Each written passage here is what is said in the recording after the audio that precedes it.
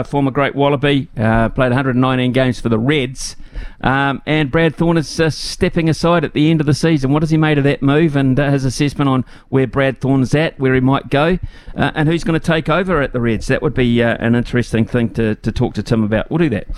Guy Havelt and Alex Chapman, I believe, are on the panel today, which is always very interesting. Guy Havelt, dodgy background, but apart from that, he's a decent sort of a rooster.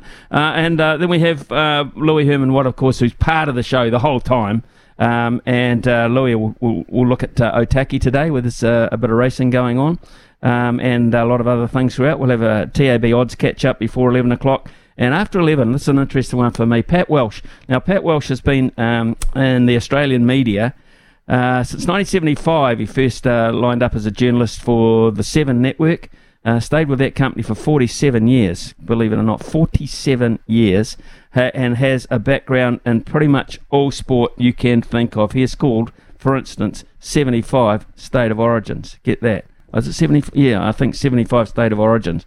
He's been around the world 100 times commentating golf, and Live Golf this weekend, so got to catch up with Pat Welsh. He's got a breakfast show for SEN in Queensland, actually. And that's with our old mate Ian Healy too. So very, very busy show we've got today, including a stumps. We'll go back to a stump smithy today. Louis cut up about losing yesterday. We'll give you a Pacing for Purpose horse too, around about 11.25. We need to increase that $717.50 that we've got. So 11.25, we shall give you a Pacing for Purpose horse, and also love your texts at any stage. 8833 8833 is the Temper Bedpost text machine line, on any matters you like, anything that comes up from what you hear from our various interview subjects throughout the day. But also a Crusaders replacement coach now that Brad Thorn's in the mix. A Crusaders replacement coach. Would you have the money to bring back Robbie Deans? That would be interesting. Okay, it's 9:06 here, New Zealand time. It's a good deal later in England, where we're heading now to catch up with Stefan Schimmelt, who was the BBC cricket writer, the chief cricket writer, in fact, for the wonderful organisation which is the BBC. In fact, that's been the home of sport in Britain since the year dot, hasn't it?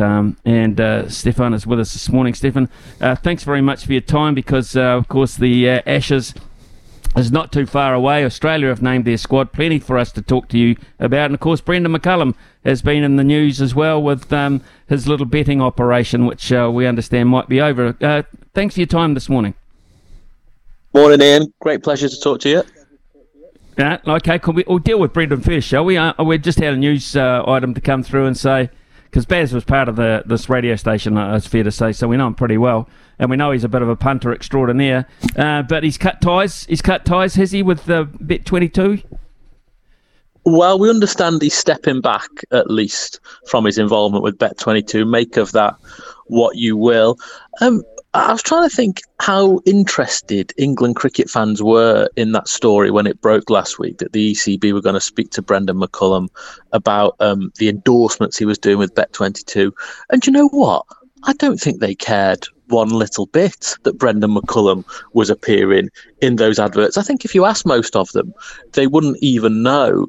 Now we've had this news that he's been spoken to by the ECB, and he is stepping back from that role. Now, that's not to say that gambling in cricket isn't a real live issue, and the ECB and English cricket doesn't take it seriously.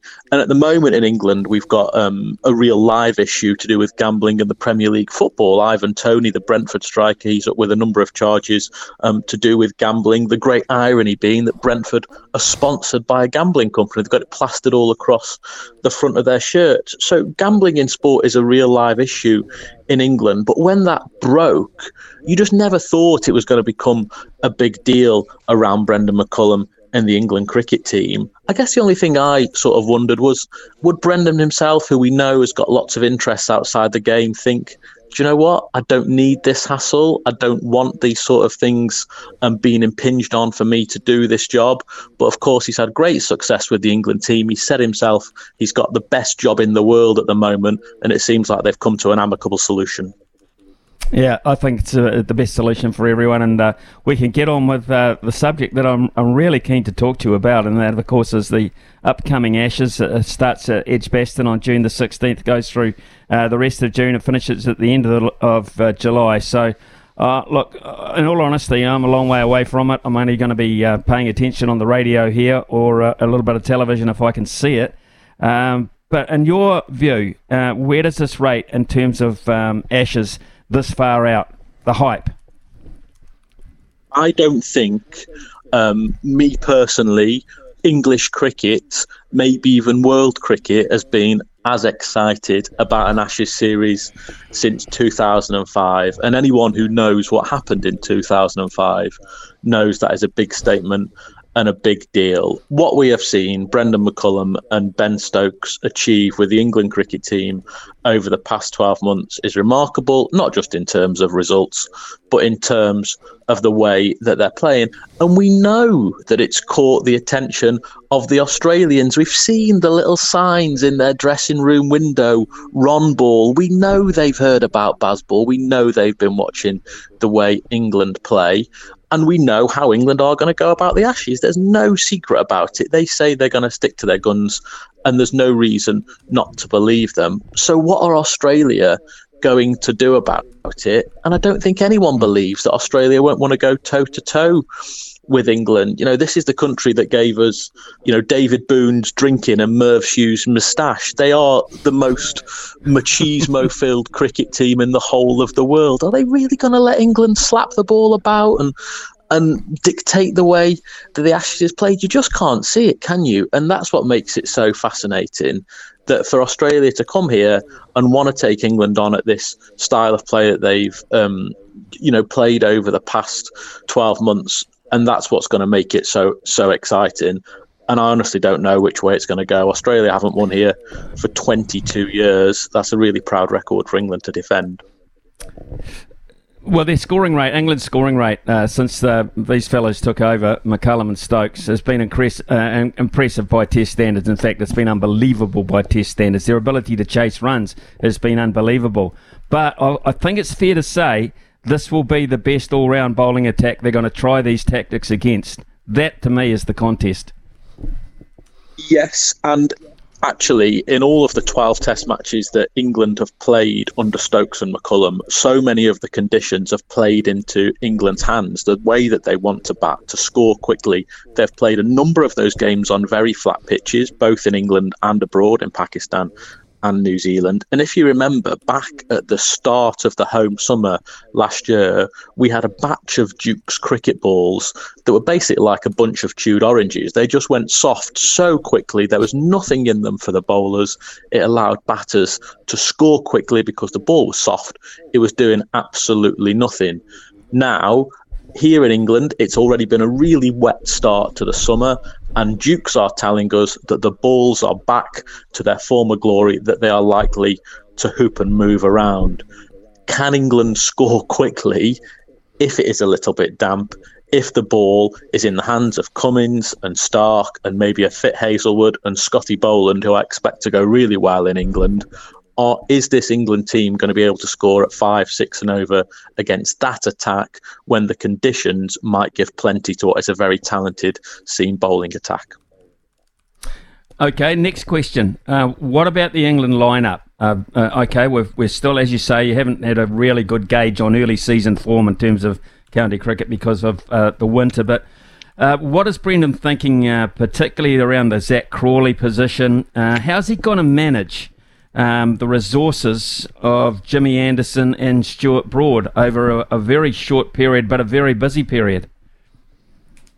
I'll take the first bit of that question first.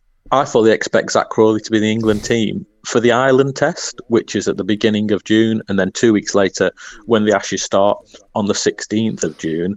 All the chat has been about how is Johnny Bairstow going to fit back into the England team in such prolific form last year, more than 1,000 Test runs, 6 centuries. Then he slips on the golf course, breaks his leg, allows Harry Brook into the England team at number 5, and we've seen Harry Brook absolutely fly, 4 centuries in his first 6 Test matches. So Brook's going nowhere. And we think the only way that Johnny Bairstow is going to get back into the England team is to keep wicket. Now, is he going to nudge Ben Foakes out of the team? Foakes has been a dependable glove man and he scored really valuable runs. It seems like England's biggest decision at the moment is Johnny Bairstow going to come back and keep wicket, or does Foakes keep his place? Because at the moment, even though Zach Crawley's first-class batting averages dipped below 30, he was out twice in a day for Kent against Warwickshire last week. It looks like he's going to keep his place at the top of the order. And as for Jimmy Anderson, well, he just keeps rolling on, doesn't he? He got Alistair Cook out twice in the county championship match between Lancashire and Essex last week. And I just wonder if that is one place where England have got the edge over Australia, not necessarily in quality of fast bowlers, but in the depth of their attack. Australia have only named 4 frontline seamers in their squad. They say they've got backup in county cricket with the likes of Nisa and Sean Abbott, but England might just be getting all their fast bowlers fit at the right time with the likes of Anderson and Broad, Robinson, Mark Wood is at the IPL, Matty Potts, Ollie Stone, Chris Wokes, all these guys who go well in English conditions. And there is that one question mark over Jofra Archer, who we thought was tracking well, but he's not been fit for the Mumbai Indians over the past couple of weeks. Okay, well, it's interesting that you think Anderson could play all 5. That's interesting. And Broad, of course, is a key factor to that, because the battle with him and Warner, David Warner, who was a bit of a question mark, I think it's fair to say, in terms of his involvement or his inclusion, has been confirmed as going. He will open on June 16th, I would imagine. So that contest is another interesting one. Pressure on David Warner, everyone's, I guess, second biggest enemy. He's the pantomime villain, isn't he, in these parts? 9.5 he averaged with the bat during the last Ashes series in England in 2019. Stuart Broad had him on toast. Now, that might be one factor in England's selection. I would say that more often than not, England would probably want to choose 2 of Anderson, Robinson and Broad, and then 1 outright pace bowler. If they're picking 3 frontline seamers, I suspect that would be the template. Now, does Broad's record against Warner give him the edge over maybe an Ollie Robinson, who has nudged himself ahead of Broad in the pecking order? Robinson's been taking the new ball more regularly alongside Jimmy Anderson and Broad recently. The fascinating thing to me about this Australia team is their first 11 is so strong. Even though Warner hasn't been in form, you look at Warner, Khawaja, Labuschagne, Smith, Head, really strong batting lineup, and we know all about the seamers. But it is that backup, those reserve players, that you wonder how well are they going to go. Now, they've gone back to Marcus Harris and Matt Renshaw, guys who haven't had great success against England. What if Warner struggles and they have to turn to a Harris?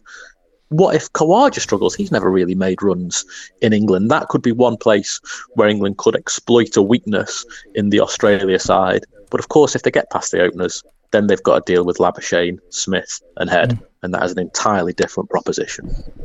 There's another really interesting contest, I think, looming here, and that is the fact that whenever spin bowlers have come on against the McCullum-Stokes regime, England have fair gone after them. There's no secret about that. They've looked to not make them settle. They've looked to score 5, 6 and over off them from the get-go. Now, Nathan Lyon v England's approach. That will be a contest. Particularly when you think of the character of Nathan Lyon, who never ever takes a backward step. I was in the room, the Ashes series of 2017, 2018, just before that series start, and Nathan Lyon walked in and said he would be trying to end careers of England players during that series, and sure enough, Australia went on and hammered England 4-0. What's so brilliant about Lyon is he's taken stacks and stacks of test wickets through being an orthodox finger spinner, and we have not really seen that for quite some time in test cricket. I suppose you're going back to someone like Graham Swan, who hasn't had the longevity or the success of a Lyon. So can England get after him? And will Lyon, how would he react if England do try and get after him? I suspect he'd be really up for the battle, because if we're talking about pantomime villains in the Australia team and the players that the England fans love to hate, Nathan Lyon would be right up there behind David Warner. Yeah, he is. Actually, I think I'd rather spend time socially with Nathan Lyon than David Warner. I'm just taking a punt here on that one, but I would be thinking, hey, prior to that, prior to that, there's a neutral test match, and it just happens to be for the World Test Championship. And that's at the Oval, and that is Australia as a warm-up, really, for the Ashes against India, who were beaten by us, of all teams, last time around. How badly do you think India need this? How badly do you think Test cricket needs this? Remarkable, isn't it, that India haven't won an ICC event in men's cricket since 2011, that famous World Cup final when Mahendra Dhoni walked out and slapped the straight six for the winning runs. India have almost... how can I put it? They've kept Test cricket afloat a little bit, really, with how interested the likes of Virat Kohli and their top players have been for a number of years to keep the Test format alive in what is the powerhouse, I guess, of the global game. And I think it would maybe be quite good for the global game if India do finally get their hands on the World Test Championship. And it wouldn't be a bad thing from England's point of view, would it, to see Australia take a bit of a hiding in that World Test Championship final. But India just have struggled to get over the line recently, in finals, in semi-finals, just like you mentioned that 2 years ago when New Zealand came to Southampton, and they quite rightly and deservedly were crowned the World Test champions. It's a fascinating sort of curtain raiser, isn't it, to the Ashes? What sort of Australia will England get come June the 16th at Edgbaston? I think there's only 4 days between the 5th and final day of the World Test Championship final and the first day of the first Ashes Test. Is it going to be an Australia that's buoyed because they can rightly call themselves the best Test team on the planet, or are they going to get a bit of a wounded animal? It is enticing. It is, and it's mouth-watering, honest. Your summer, I'm very jealous, Stefan. Your summer is an absolute pearler to look forward to. Let's just hope the weather plays its part, and we see with the kind of cricket that everyone is looking forward to. Thank you so much for your time. Thanks for staying up a little bit later over there in the UK, and your views have been much appreciated, I assure you. Thank you. Pleasure anytime. Thank you. Cheers, man. Thank you very much. Stefan Schimelt there, who's the chief cricket writer for the BBC. Seen a lot of cricket. You can hear his enthusiasm, his passion for the game, of course. It's such a big sport in terms of the BBC.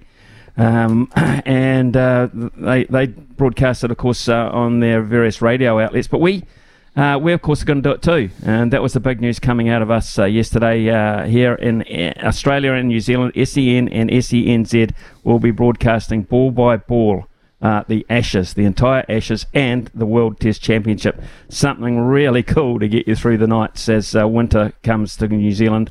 Just curl up, put that on, and that'll be special. 9:22 here on SENZ. The Good Oil. All the fun and tips for your Saturday afternoon. Live Saturdays from 1 on SENZ. Thank you. Brand are experts in agriculture, covering your equipment, parts and service needs to help you succeed in your field. Summer or winter, he's the voice of sport in Aotearoa. This is Mornings with Ian Smith on SENZ. Yeah, 9:27 as we approach the news. A couple of texts have come in straight away as a reaction to that wonderful interview with Stefan Schimelt out of the BBC. Richard Smithers, are we that close? I suppose we are. Smithers. Personally, I never know who I want to win the Ashes because I hate the Poms or Aussies winning anything, but I guess we have to support the Poms because of Baz. Interesting to know how the rest of your listeners think on this, and yourself, of course. Well, I really don't know who to favour here. Traditionally, I would always favour England over Australia, but I've actually, having done a bit of commentary in Australia, I've got to know quite a bit more about the Australian cricket team. And okay, they have a fairly hard exterior, and they upset the apple cart from time to time. But a decent bunch of roosters, actually, and they're damn good for the game. They play a good brand of cricket themselves, just by the by. We know England do. But Louis, good morning to you. I think it's going to be one of the great contests. Won't it be? I loved it how Stephen explained that. Stefan, I should say, explained that you can't expect Australia not to stand up. You know, the anecdote about Nathan Lyon want to end careers. They're going to fight fire with fire. So that's very good news for us as punters. I personally always favour England just because I feel like even in the UK, they just have a bit of an underdog status. The Australians at this century have been so good for so long, minus a little blip post a trip to South Africa. So I would like to see, and for Baz, I'd like to see them get the result. But Smithy, do you think that the Ashes goes in that pantheon, that Mount Rushmore of sporting events that don't necessarily have a New Zealand twang to them, like your 100-metre sprint final at the Olympics, your FIFA World Cup, your Super Bowl? Does the Ashes sit in that echelon? I think so, it does now. I think so, and the reason why I think that is because we now know the personalities a good deal more than we used to. Last century, the Ashes were the Ashes, England versus Australia, the hoi polloi, etc. But now, because of television and the access to players, and that's a huge part of it, the access to players. And we've seen documentaries, what called The Test. We were right inside the dressing room with the Australian players. We're on the bus with them. And we get to know the personalities more. We feel as if we know them more. I think we become more invested in it. And I think that's what's happened from the Warne McGrath type era right through now, through Warner and, all his... misgivings and misdoings, etc. You've got Pat Cummins. We lived through the Tim Payne getting removed scenario because of sexting, and look, we're living through those moments now, and we feel as if we know the players. So for me, Louis, I think it's right up there now, and I think New Zealand people are going to have a lot of interest in this. Anthony's come through and said they really loved the interview. Can't beat Test cricket. It's still the ultimate for him. Ball movement, batting styles, player matchups. Anthony, you're absolutely right. You're absolutely so right. Right, it's 9:30. We've got Louis and I got an appointment with New Zealand's champion jockey of the moment, Michael McNabb, very shortly. So we'll head to the news. 14:76 a.m. in Auckland. This is SENZ. It's Kiwi for Sport. But they have the toughest job of all jockeys. It's a career that more than most can be so insular at times, but gives these fantastic athletes the opportunity to reach the most outstanding of highs as well. It sounds like any sportsman, really, a wee bit, doesn't it? We've had a rich history in New Zealand of producing the world's greatest hoops through the years, like the Skelton boys, Lance O'Sullivan, OP, Jimmy Mack, James McDonald. We've had the trailblazing women in the saddle like Linda Jones, who started it all for the ladies. But over the last season and 3/4, we've seen the rise of one man's career that is rewarding for a lot of people, for a lot of reasons. Michael McNabb has always been an absolute talent, but after his winning his maiden premiership last year, Michael has come back this season and managed to build on that form to become our leading jockey week in, week out. He's currently leading the premiership by 22 wins. Yes, 22, sitting on 120 with a strike rate of 5 on the nose, which is huge, absolutely huge. And he's good enough to join us now. Michael, he's on his way to Otaki to ride a little bit later today as well. Michael, thanks for your time.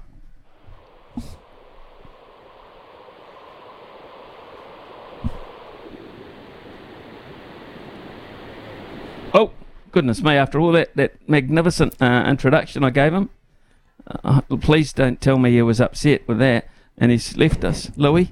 He can't be. He can't be. He won't be upset with that. He's a lovable guy. But I tell you what, this is the thing with these jockeys, Smithy, as you learn to understand. They are on the road as much as they are on the back of horses, and from time to time, the reception on the way from where will Michael be going from? The Waikato through to Otaki, he'll probably be in some sort of valley or gorge. Oh, and he's fallen off the line just like that. So you've given him the perfect wind up, and we'll see if we can get him. But he has been impressive. Let's talk about you, about him, because this is the man, folks, that wears the zinc on the face from time to time. I think there's a little bit of a superstitious reason for that, but don't very often see jockeys doing that. But here's the thing. Day in, day out, he is far and away the best New Zealand jockey at the moment. Yeah, he is. And look, the thing about Michael is he always had the talent, Nabba. He's a very talented jockey. He just struggled to find consistency and always found a reason on the flip side to kind of fall off the boil. But last year something clicked and he said he was sick of letting people down. He was very open about that. And once he made that decision in his head, it all came together. So that's all right. It looks like he must have gone through a bit of a black spot, Bryce. So we'll just hang on there. We can pontificate his career for him.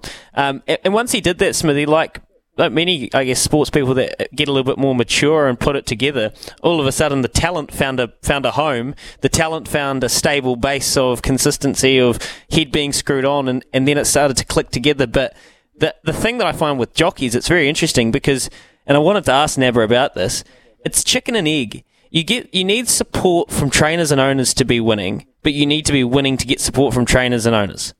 So where do you strike that balance, and how do you do it? Well, that's what the kind of recipe he's managed to figure out over the last 18 months. He seems to be in demand, obviously with his form, etc. That most stables want him on their horses. I think that's fair to say across the board. I mean, he doesn't dedicate himself to anyone in particular, or does he? No.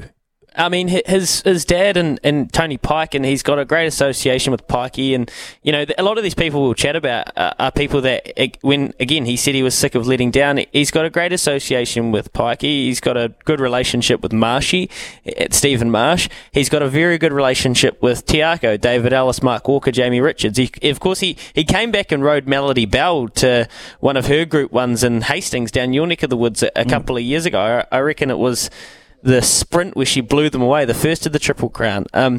So he has support across the board, and that's because when he gets it right, it is beautiful. His hands are soft, the horses run for him, he's balanced, but he's also a killer.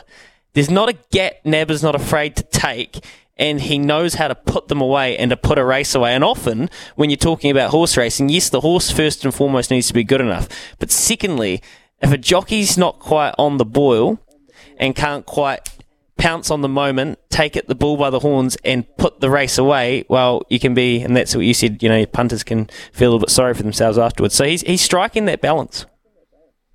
Right, the next thing of interest, and I hope we get through to him at some point, if not today, maybe tomorrow.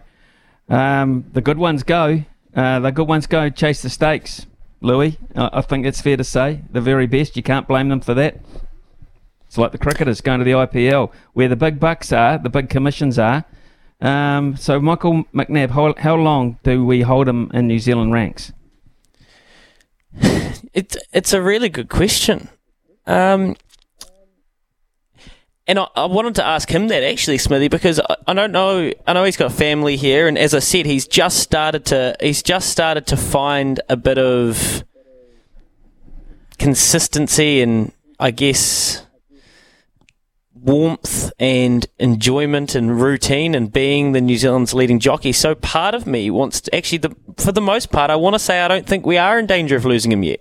I think he's here for the next wee while. So I mean, I'm speculating there, but that's my read on the situation. We will get him. We'll get him on. He's a wonderful guy, and that's the other thing, Smithy. That's why people are so happy for him to piece it together, because he really did deserve this, and he just couldn't get out of his own way for a while, but he's done it. And you said in your intro, 120 wins. He's 22 clear. He's striking at 5, so that means every fifth time he gets on a horse in a race, it wins. But the other thing is, he's got 14 group and listed wins this year. Opie's got 17 for context, and we know that he's just a big race rider for the most part. So 14 group and listed wins, that is elite.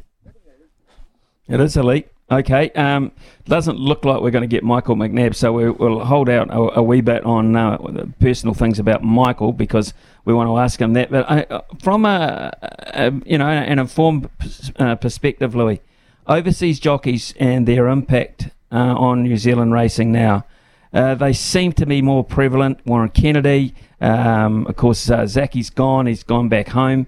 Doyle. And then you've got a selection of riders from the subcontinent, etc., throughout the South Island. Where would we be without them, I guess I'm saying? Well, we wouldn't have an industry, I don't think. I don't think anyone is, and this is why COVID and the... Because it's not just the riders, but it is the staffing situation as well. We need, racing is an industry that heavily relies on immigration, Smithy, and that's a massive part of it. When those borders were shut, it got very touch and go there. At the top end, when you're talking about Warren Kennedy, Craig Zackey, Joe Doyle, you think about guys like Kosi Asano that have immigrated here as well. Across the board, we are Group 1 jockeys, and they are all Group 1 jockeys this season.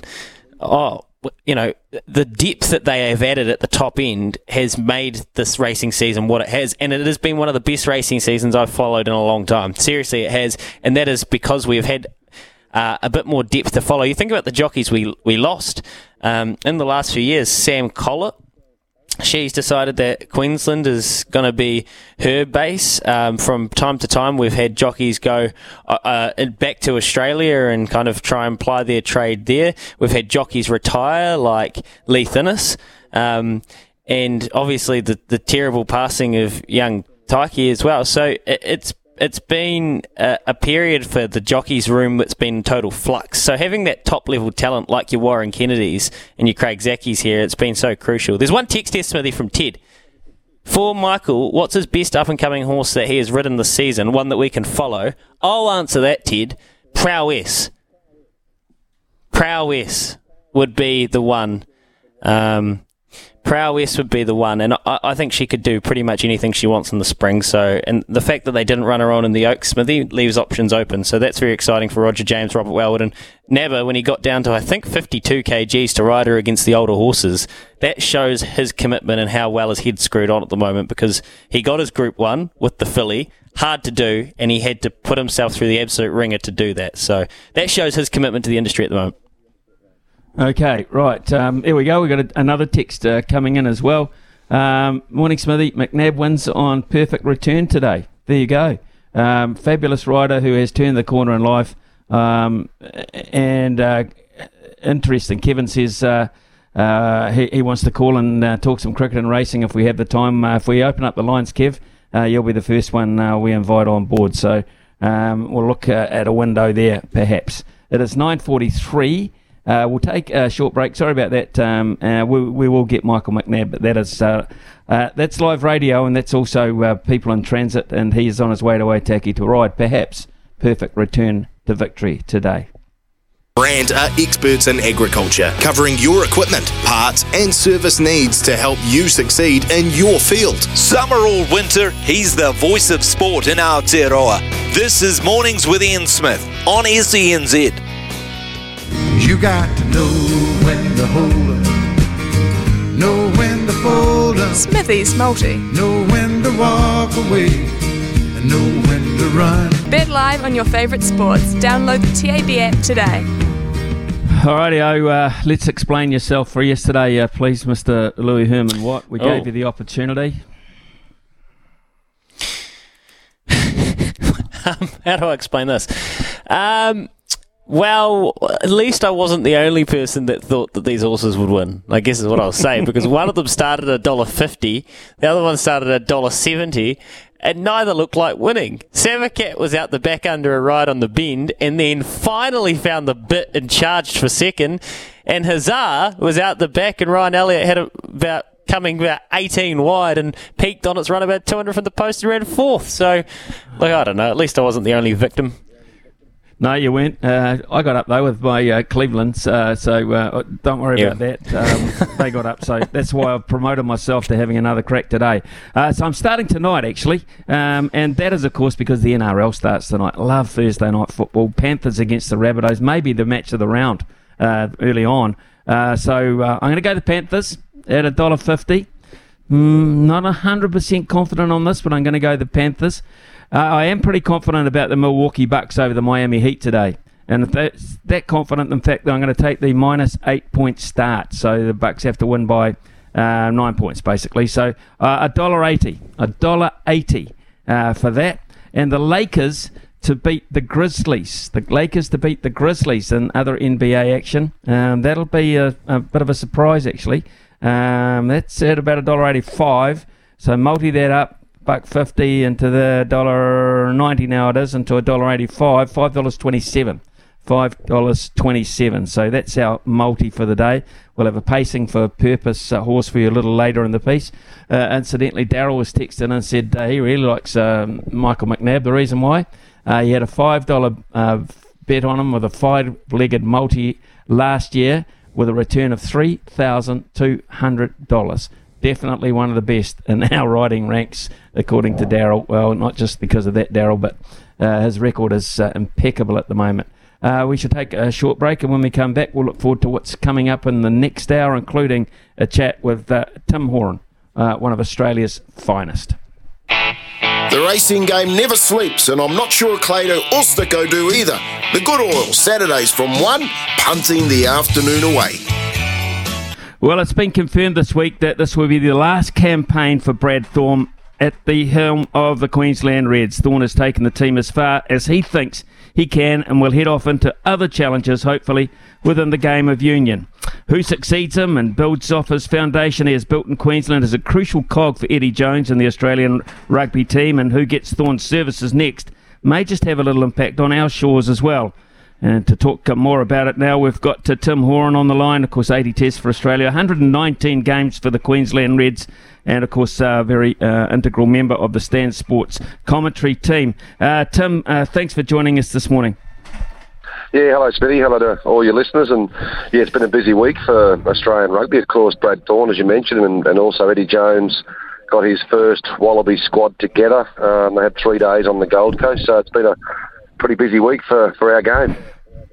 So, did you see this coming from Brad Thorne? I mean, the Brad Thorne we know, kind of, you give him a job, he sees it through, he does it, and he's almost sort of, from the outside looking, he's almost sort of quit halfway through this job. Oh, I wouldn't say halfway through, but he's had nearly 6 years in the role, so he's had a pretty good run with the Reds. He had some success very early on. Of course, probably changed the culture of the Reds when, you let go people like Quade Cooper, James Slipper, some pretty big names in the Reds outfit. And then, he altered that culture. He wanted to bring some young players through. He did that. That Super Rugby AU through COVID was pretty exciting. There was 45,000 people at Suncorp Stadium to watch the Reds beat the Brumbies. And But probably since that time, it's been a little bit of a struggle for the Reds that haven't been that consistent. And I think what Brad Thorne's done, though, he's leaving the Queensland Reds in a much better place than when he took over 5.5 years ago, and that's all you can ask for. And a lot of that's off the field, but also some of that's on the field as well. And the next coach that comes in has got a pretty good platform to build, a pretty exciting team from. Yeah, the timing of it, I think, was interesting. That's why I sort of intimated the halfway through. It was halfway through the season, actually. I was sort of more getting at. Sure. But he sits sixth in the current standing. So, he's one of the two Australian squads inside the playoff area at the moment. So it was just, I think it was more the timing of it and the fact that he had said, I have taken them as far as I can at that point.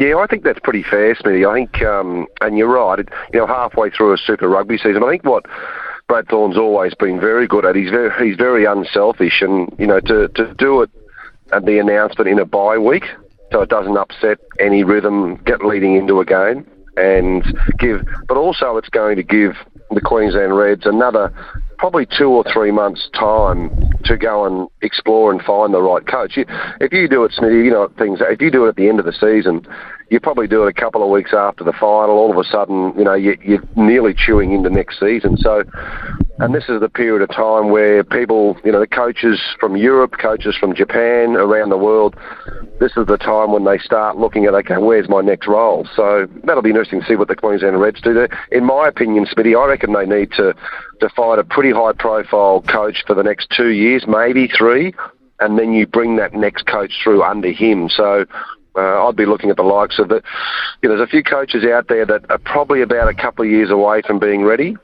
Andy Friend is someone, in my opinion, they should start to look at, who's obviously coached the Brumbies before, been overseas, done that UK period of time over in Ireland, and now he could be available to come back and re-coach in Super Rugby. You say high profile, as high profile as maybe a couple of ex-Wallaby coaches, maybe a Robbie Deans or even a Dave Rennie, so recently finished with the Wallabies. Yeah, I reckon Dave Rennie would be a really interesting call, because I think Dave Rennie's a wonderful coach on and off the field, and he coaches players, on the field very well, and off the field he understands the culture that he's trying to achieve, and he lives on the Gold Coast. He only lives 35 minutes down the road, so that'll be someone you'd certainly talk to. You say to Dave Rennie, can you give us 2 years or give us 3 years, and then you bring the next person through under Dave Rennie. Robbie Deans might be a harder one. I don't think the Queensland Reds financially can afford, I assume, what Robbie Deans is on at Panasonic at the moment. So Yeah, some good names around, and even that.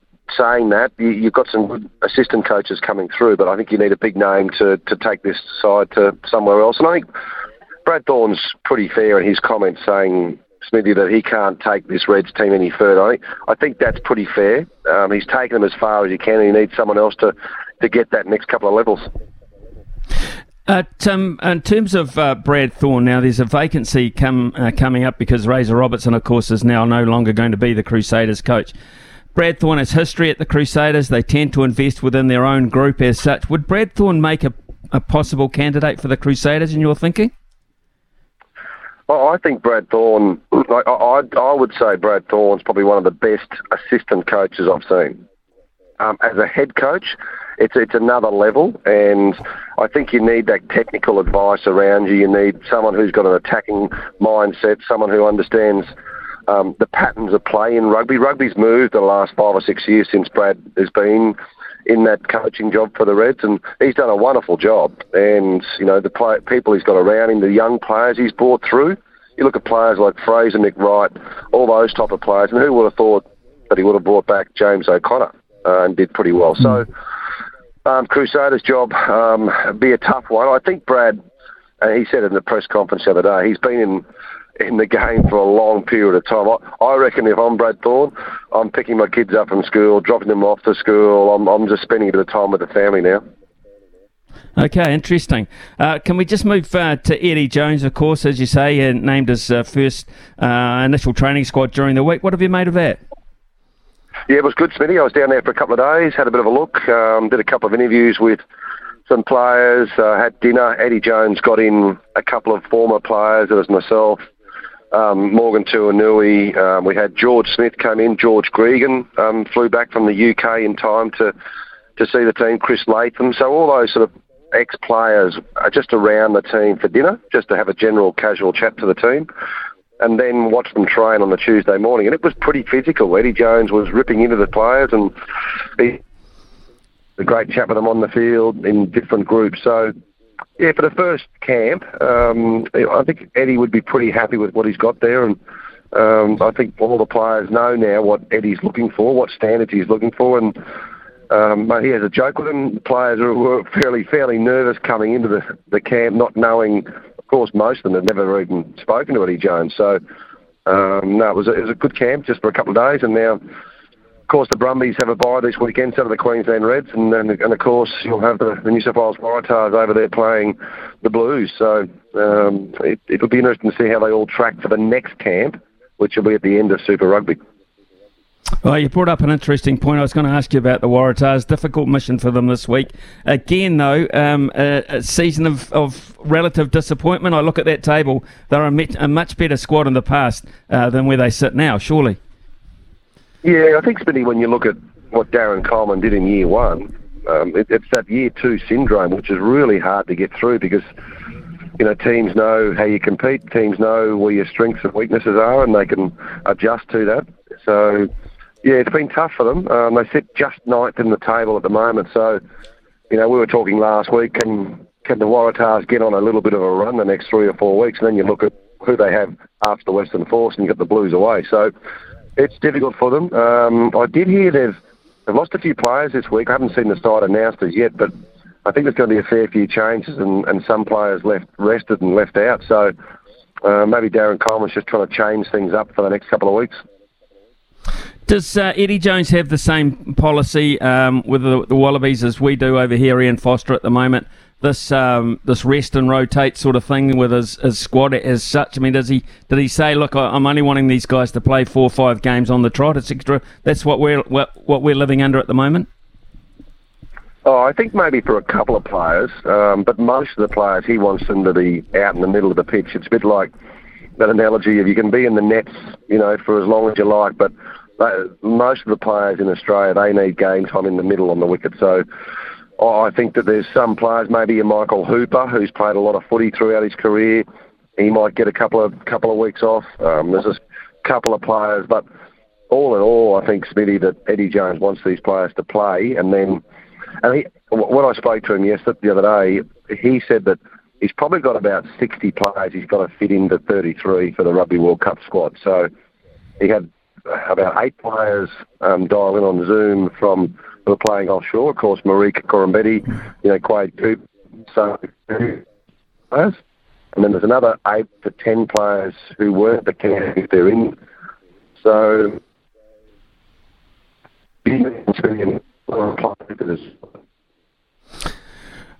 Tim, just finally on this, Stephen Larkham's doing a great job with the Brumbies. They look genuine contenders again. Yeah, Smithy, it's what Dave Rooney's done with the Wallabies has been fantastic, and Eddie Jones mentioned that what a foundation he's left. But as you mentioned, when you look at what the Brumbies are doing under Stephen Larkham, done a great job, hasn't he? Stephen Larkham, first year back as head coach and second spot at the moment, and of course the best position to be at the end of Super Rugby is at 1 or 2, so you can try and get yourself those home finals. This far out, it's pretty hard to say, Tim, but you've seen a lot of campaigns, you've been in a lot of campaigns yourself. Are you confident the Wallabies can give this World Cup a decent old shake under Eddie Jones this early on in his tenure? Yeah, I think they can. I mean, Eddie's had so much experience and success at Rugby World Cups. We looked with the Wallabies in 2003, of course, assistant coach of the Springboks in 2007, and you move forward. So I think what he did with England in the last Rugby World Cup surprised a lot of people. And, as long as he gets some decent players back, he needs players like Samu Karevi, he needs players like Marika Corambetti. He needs some big names that aren't injured. So, can. And they're in a good side of the draw, aren't they? Because of where they'll play, they should make a semi-final. If the Wallabies are good enough, you make a semi-final, 4 teams left, and you never know post that. But I think success for the Wallabies is getting to that semi-final, and then anything can happen from there. But I still say, Smithy, I think the All Blacks are favourites. In my opinion, they've got a wonderful squad, and you get the Barrett boys firing and Richie Mwanga and those sort of players, and hopefully players like Will Jordan can come back. You're going to be pretty hard to beat. Tim Horan, as always, it's an honour for us to talk to you. A real pleasure as well, Tim. Thanks for your time this morning, and have a terrific day, mate. Good stuff, Smithy, and look forward to catching up later in the year. Yeah, that'll be nice. Cheers, Tim. Have a cool day, mate. Thank you. Thanks, mate. Brand are experts in agriculture, covering your equipment, parts and service needs to help you succeed in your field. Summer or winter, he's the voice of sport in Aotearoa. This is Mornings with Ian Smith on SENZ. Big talk, big opinions, the panel. Talk to me, yeah. Right, it is 10:20 here, and very pleased to say we've got Guy Havelt and Alex Chapman on the panel this morning. Louis Herman-Watt sitting down there in Christchurch. He'll put his oar in as well, I would imagine, at some point during this chat. But first of all, Guy Havelt, we've just heard from Tim Horan about the future of Brad Thorn, of course, leaving the Reds. Is there a possibility you think he might be on the Crusaders' radar? Morning, Smithy. Great to chat with you. It's been a while. I hadn't thought of Brad Thorn as a possible replacement for Scott Robertson at the Crusaders. What did Tim have to say, if you can fill me in? He basically sort of said he's more an assistant coach, to be perfectly honest. But he's had a pretty impressive run. He says he's left the Queensland Reds in a better place than when he started. And we were just thinking, Louis and I were mulling over the fact over the last couple of days that the Crusaders tend to like their own, when they come to these sorts of decisions, and he was one of their own, Brad Thorn.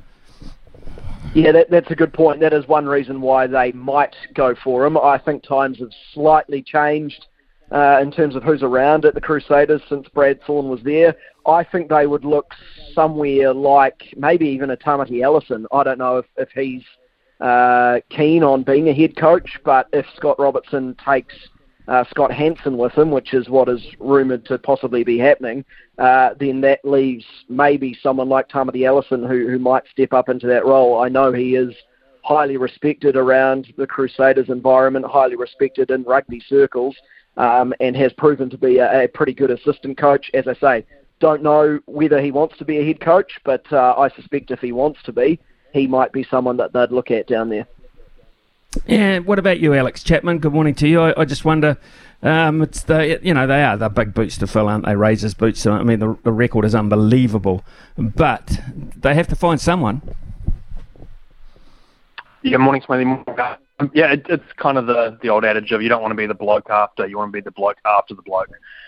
So good luck to whoever does have to replace Scott Robertson. I'm with Guy. I think Tamati Ellison would be fantastic, and I think Colin Mansbridge has made no secret of the fact that the Crusaders really like him and really rate him as a coach. He's kind of flown under the radar a little bit as one of Scott Robertson's assistant coaches. And then if you want to bring Brad Thorne back, then why not have him as an assistant coach under Tamati Ellison, and he can be that kind of lending ear for Tamati Ellison to chat to and that person to really lean on and discuss things going forward. But yeah, as I said at the top, whoever has to replace Scott Robertson, good luck to them, because it's going to be one heck of a job. Alex, I just wonder, can anyone stop the Chiefs this year on what you've seen? Yeah, I think the Crusaders can.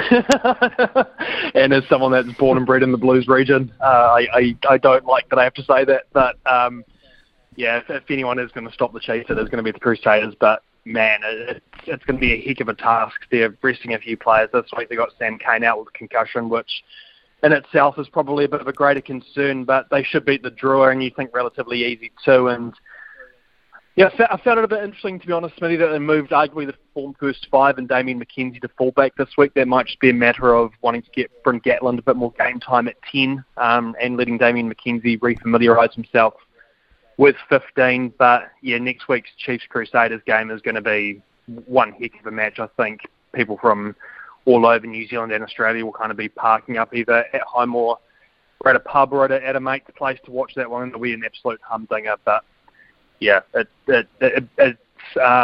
hurts me to say that if anyone's going to stop them, it is going to be the Crusaders. But you wouldn't write them off, would you?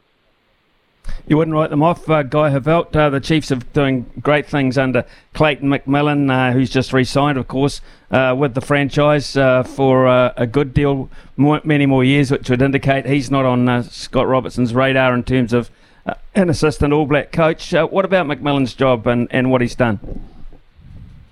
Well, he's obviously done superbly with the Chiefs, hasn't he? I mean, they are the front runners in Super Rugby. They're definitely the favourites to win this year. He is seemingly another highly respected coach in terms of his players anyway. They really like Clayton McMillan and what he brings. I think everywhere that he's been recently has turned to gold. Look, just going back to your question to Alex, funnily enough, I'm a Crusaders fan. I think the Crusaders can beat the Chiefs, but I also think the Blues on their day could beat the Chiefs as well when it came down to it in a knockout game. I know that the Blues haven't been at their best recently, but man, they've still got a superb rugby team. And when Leon McDonald does finally get them humming, which I think is inevitable, they will eventually hit their straps, and maybe they'll start to hit their straps at the pointy end of the season. So I wouldn't be ruling them out. I think it's a very, very intriguing competition this year. I haven't really been enthralled by rugby in the last few years, but I've started to get very interested in this competition this year, purely because I think there are three teams in New Zealand and maybe the Brumbies, and I say maybe. I don't know if they can go the whole way and win it, but I think on their day they could possibly tip up one of those teams. But I think, any one of the Chiefs, Crusaders and Blues could win this competition, and I'm very intrigued by how it's going to play out over the next couple of months. Guy Havelt, will you be enthralled by the Ashes from afar? Oh yeah, absolutely. I think this is shaping up to be one of the most enthralling Ashes series for some time. Obviously, the England factor and the way they've been playing and the way they've kind of turned everything around, I don't think we need to go into that because it's been pretty obvious. But you've got an Australian team that's kind of on the rise as well and has done similar things in terms of how they've been playing recently. I think the favouritism is in England's side purely because of the conditions. You suspect that Broad and Anderson, that they've started to get back to dare I say it, their best at those ages. It seems ridiculous to say, but they've been bowling pretty well recently, and when they get into their conditions with the Duke's ball, they will be very, very hard to stop from an Australian point of view. But in saying that, Australia have great bowlers of their own and pretty good batters as well. I just cannot wait How long do we have to wait, Smithy? I think it's about 6 or 8 weeks or so. I wish it was tomorrow. I don't think I'll be getting a lot of sleep throughout this series. It is going to be so good to see these two teams go at each other, and as I say, conditions that will make for superb Test cricket. 16th of June, Edgbaston. Guy, that's as long as you have to wait. I knew you would know. Yep, I know. I'm looking for you. Hey, you're not on your Pat Malone there. I can't wait either. Alex Chapman, how about you? Your interest in the Ashes, and did you think for 1 second that David Warner might not be involved this time round? Yeah, Havelt summarised my feelings to an absolute T. I think that's going to be one heck of an Ashes series. Probably the most excited I've been for one, maybe ever. To be honest, it's going to be so much fun. No, I didn't think completely drop Warner, but you look at who else they've picked. Marcus Harris scored a lot of runs at Sheffield Shield level this year. Matt Renshaw scored some good runs as well, and then had a great tour of New Zealand with the Australia A team. So it's not like there's guys that aren't banging down the door. There are people that are breathing down David Warner's necks, and you just have to look at the last Australian tour of England with the Ashes when he averaged, I think it was only 9.5, and he is still very firmly sitting in Stuart Broad's pocket, I think. I think maybe like the upper half of his body has emerged, but he's so far deep in there that Broad will be probably massively grateful to the likes of Chief Selector George Bailey for keeping him in that squad. There's no guarantee that he'll play both of those first two, and I think how he goes in that World Test Championship final is going to be a massive gauge of how long they do stick with Warner for. But let's not forget it wasn't that long ago that actually scored a magnificent 200, albeit cramping up when celebrating like an absolute pork chop. So, I hope England win. I want England to win, and if that's to happen, then I think Australia should keep picking David Warner. Alex, Guy, it's a pleasure to have you on the show this week of all weeks. It's a pleasure to have you on, actually. Yeah, no, it is. It's a pleasure to be here. Now, I'll ask you this with all sincerity. Smithy, we're speaking to, of course, two of the most distinguished and esteemed cricket reporters in the New Zealand media circles currently. And I don't know if you saw, Smithy, any of the footage that came from this. I think it was the Super Smash launch where they were silly enough to give Guy and give Guy and Alex some sort of we'll mute you, mate. Some sort of plastic balls and a set of stumps. They were bowling from about 10 yards away. But boys, do you think that even the great Stockley in his prime would have been able to keep to you two Muppets on that day? Mate, we were firing them down that day. I think it would have been dangerous to stand up to us at the stumps. Look, no, I'm better with a pure hard cricket ball. I'll just say that the rubber ball just ain't my thing.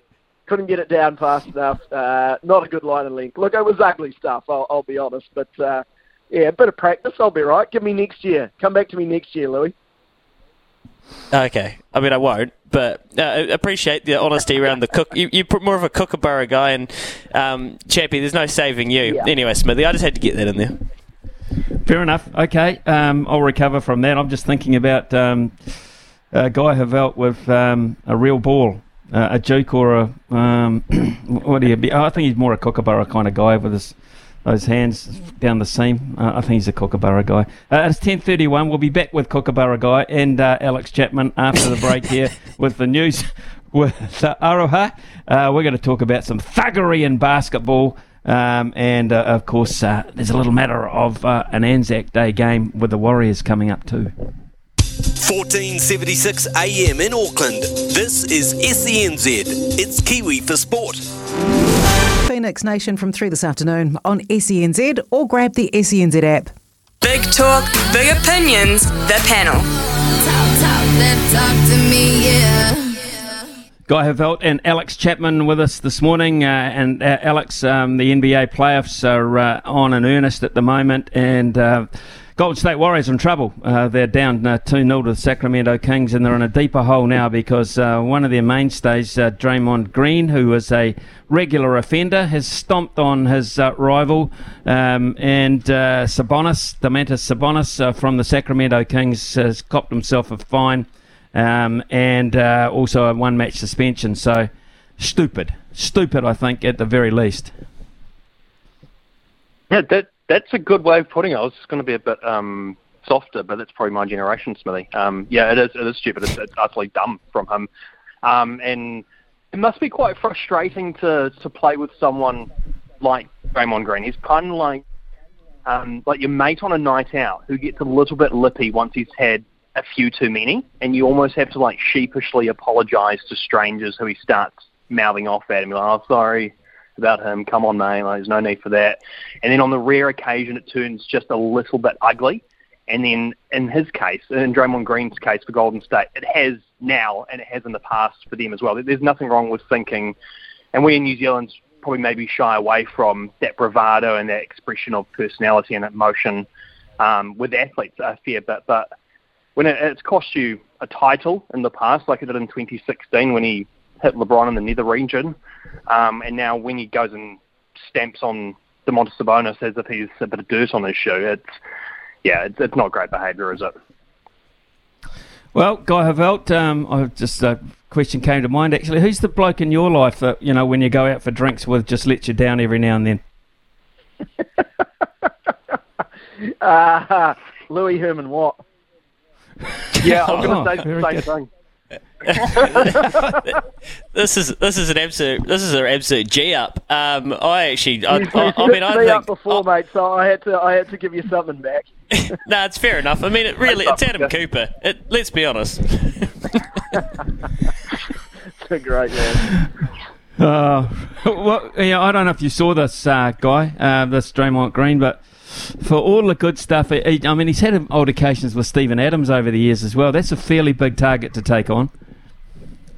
Yeah, I wouldn't be taking on Steven Adams. Draymond Green, yeah, he's a bit of a predicament, isn't he? A fantastic basketball player, but he's just prone to one of these incidents every now and again, and it's seemingly when his team kind of needs him the most. I mean, they can't really afford 2-0 down to have one of their best players sitting out Game 3, potentially going 3-0 down. I don't think there's any way back from 3-0 down, so really not the best time for him to do this. I watched it, on the game angle, on the main angle, and thought, there's not much in there. And then they played one from kind of one of the ends of the court, and he just lines the opponent up, and it's just obvious that he does it on purpose. And when I'm watching that, I'm thinking, mate, what the hell are you doing? Like, that is just a massive, mind-blowing incident where, as I say, his team's on the back foot and he does something like that. His teammates must get him in the sheds and go, mate, what the hell are you doing? We need you right now. We're 2-0 down, and you've just gone and completely thrown us under the bus. These are the sorts of incidents, I think, that when we look back on Draymond Green's career, that will maybe taint it a little bit, because, as I say, he is a fantastic basketball player, but there are just little things like this that put his team slightly behind the eight ball, and he leaves them in the lurch. And when you look back on careers like that, you can't look at someone as a great, I don't think, when they do things like this and leave their team wanting. Yeah, I totally agree. He just rubs me up the wrong way for all his talent, unfortunately. Discipline, not a problem, though, for the Warriors, Guy, and they've got a very big clash coming up Tuesday. I'm just a bit sad, and Tohu Harris has said this as well, that we don't seem to get too many of these Anzac Day clashes in New Zealand. Yeah, I'd love to see that over here. Surely they can do an arrangement where it's one in Melbourne, one in Auckland, etc., going forward. I think, particularly with the way this Warriors team is playing at the moment, you say this is a big game, and there's no lie there, but this is a big stretch of games for the Warriors. They've got the Storm, then they've got the Roosters, then they've got the Panthers. This, to me, is a career-defining treble of games. They have been superb, and I don't think there's any other way we can put it in the first 7 games of the season so far. They have been a Warriors team that people have been saying is on the cards for some time and has never really eventuated. Well, now we've got that Warriors team, and this is the 3 games where we will know if they are the team that can finish in the top 4 and then vie for the title. They beat the Storm, and then they can probably afford to lose 1, maybe even 2 of those next 3 games. But I think they have to get out of these next 3 games with at least 1 win, possibly 2, for us, well, for me anyway, to really feel like they can be a top 4 team and a team that can vie for this title. Well, top 4, that is high in terms of our expectations, Alex, and I just wonder where you see this clash in terms of a defining point. It's massive, and you look at the way the Warriors have played and who the Warriors have beaten, and the way the opposition have played. Yeah, the Cowboys at the start of the season we're seen it as big-time title contenders, but there's always that almost like a big brother, little brother type thing with the Warriors and Melbourne, and whatever the opposition the Warriors may face over the years, the one that has held them up the most recently in particular, has been Melbourne, and none more so than the absolute mauling that they faced last year on Anzac Day when Nathan Brown gave that almost, do we call it iconic or infamous press conference saying that some players gave up and that it was an attitude thing. And I from what I understand, it's kind of like a revenue and a commercial relationship that the Warriors and Melbourne have in terms of games being played on Anzac Day in Melbourne. You look at the amount of expats that the 3 or 4 of us, if we include Louis, know in Melbourne. A lot of them will be probably heading along to that, and while it would be great to see a sold-out Mount Smart Stadium on Anzac Day, I don't know if that can generate as much revenue as perhaps they could in Melbourne. Having said that, yes, it needs to be a one-on, one-off type thing, just share the game between the Warriors and the Storm, and if it means having to the commercial side of things or the revenue side of things, then I'm sure Cameron George and others within the NRL can come to some sort of agreement about that. But yeah, massive game next week. And you can see it on TV3. There you go. Well, there you go. You can see it on TV3. Fantastic. Lisa Carrington back in the boat against rising star Amy Fisher, Guy Havelt. This is cool because this young Amy Fisher is so damn good. You see this dominance in this event carrying on past Lisa Carrington. That's the signs for me. There was so much to enjoy in sport last year, but this 3-race series last year was one of the highlights for me of the entire year, purely because we had Dame Lisa Carrington, arguably our greatest ever Olympian, up against someone who has gone about it her own way, has kind of moved away from the elite squad for her own reason, well, for reasons she doesn't agree with everything that's going on in there, so she's gone and done it herself, funds herself, all that sort of stuff, has gone to Australia, tried to get herself better, and last year anyway was pipped by Lisa Carrington by about half a boat length across 3 races. It was an enthralling little duel between the two. It's a shame that under International Canoe Racing Federation rules that only one of them can go to the World Championships. Fortunately, it is more than likely that both of them can go to the Olympics and compete in the K1 500, which I just think would be an unbelievable moment for New Zealand to see two, I think, of the world's best paddlers going against each other from the same country in an Olympic final. So I hope that happens. But yeah, this 3-race series, I think, again, will be very close. I haven't seen a lot of Lisa Carrington's training recently, but Amy Fisher is a little bit more open in terms of what she posts on social media. She looks to be flying from what she's done in Australia. She's come back here recently and continues to train on Lake Pupuki on Auckland's North Shore.